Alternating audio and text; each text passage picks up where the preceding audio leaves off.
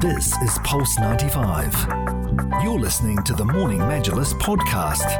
I'm joined by Yusra Mardini, who is a Syrian refugee who has gone on to become an Olympic swimmer following her dream. I'd like to ask you personally, how important is it to host these events and to give that support to refugees across the globe to really achieve their dream that you might not have had when you were growing up? I honestly think this is really incredible, and I'm very lucky to be here. Just witnessing that a lot of organizations are coming together, whether it's UNHCR, Big Heart Foundation, and Talent with No Borders. It's just incredible to see a lot of people working on one goal, which is, getting refugees to safety and giving them job opportunities just like anyone else. Yeah, and to anyone out there, I would recommend watching a movie about your life. It's called The Swimmers, and it's on Netflix. It's about the journey and the support that you had not only from your friends, but also from your family. Now, how important is having that support, but also having communities like Talent Beyond Boundaries to offer that support throughout their journey? Yeah, it's absolutely crucial to have that because they make sure that the rights of the refugees are being taken care of, and just that they have an equal opportunity just like anyone else. And obviously they are skilled, so the only thing they have to do is just find the opportunity and make it happen. So that is just incredible, and it's very difficult. It's a very difficult job, but they make it seem very easy, to be honest. Talent Without Borders.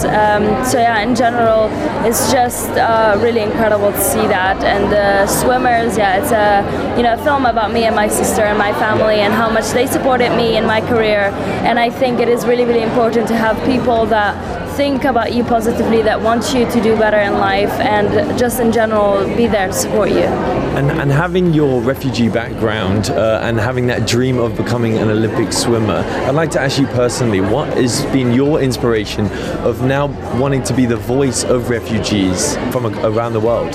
Honestly, when I became a refugee, I was very young. I was 17 years old, and I was kind of battling that word and battling what it means, and who am I and why am I here and what did I do to deserve this? And then slowly, when I became an Olympian for the first time, I met my team, and all of them were refugees too, from all over the world, and they were so positive and happy, even though they had horrific journeys, and that gave me a kind of a positive impact about who I am. It made me a little bit more proud.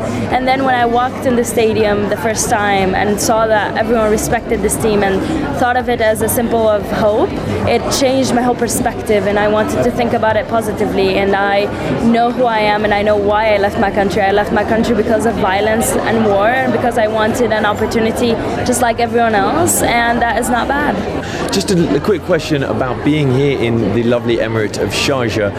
What kind of message or lasting memory has the Emirate of Sharjah left with you when it comes to helping and really supporting refugees around the world?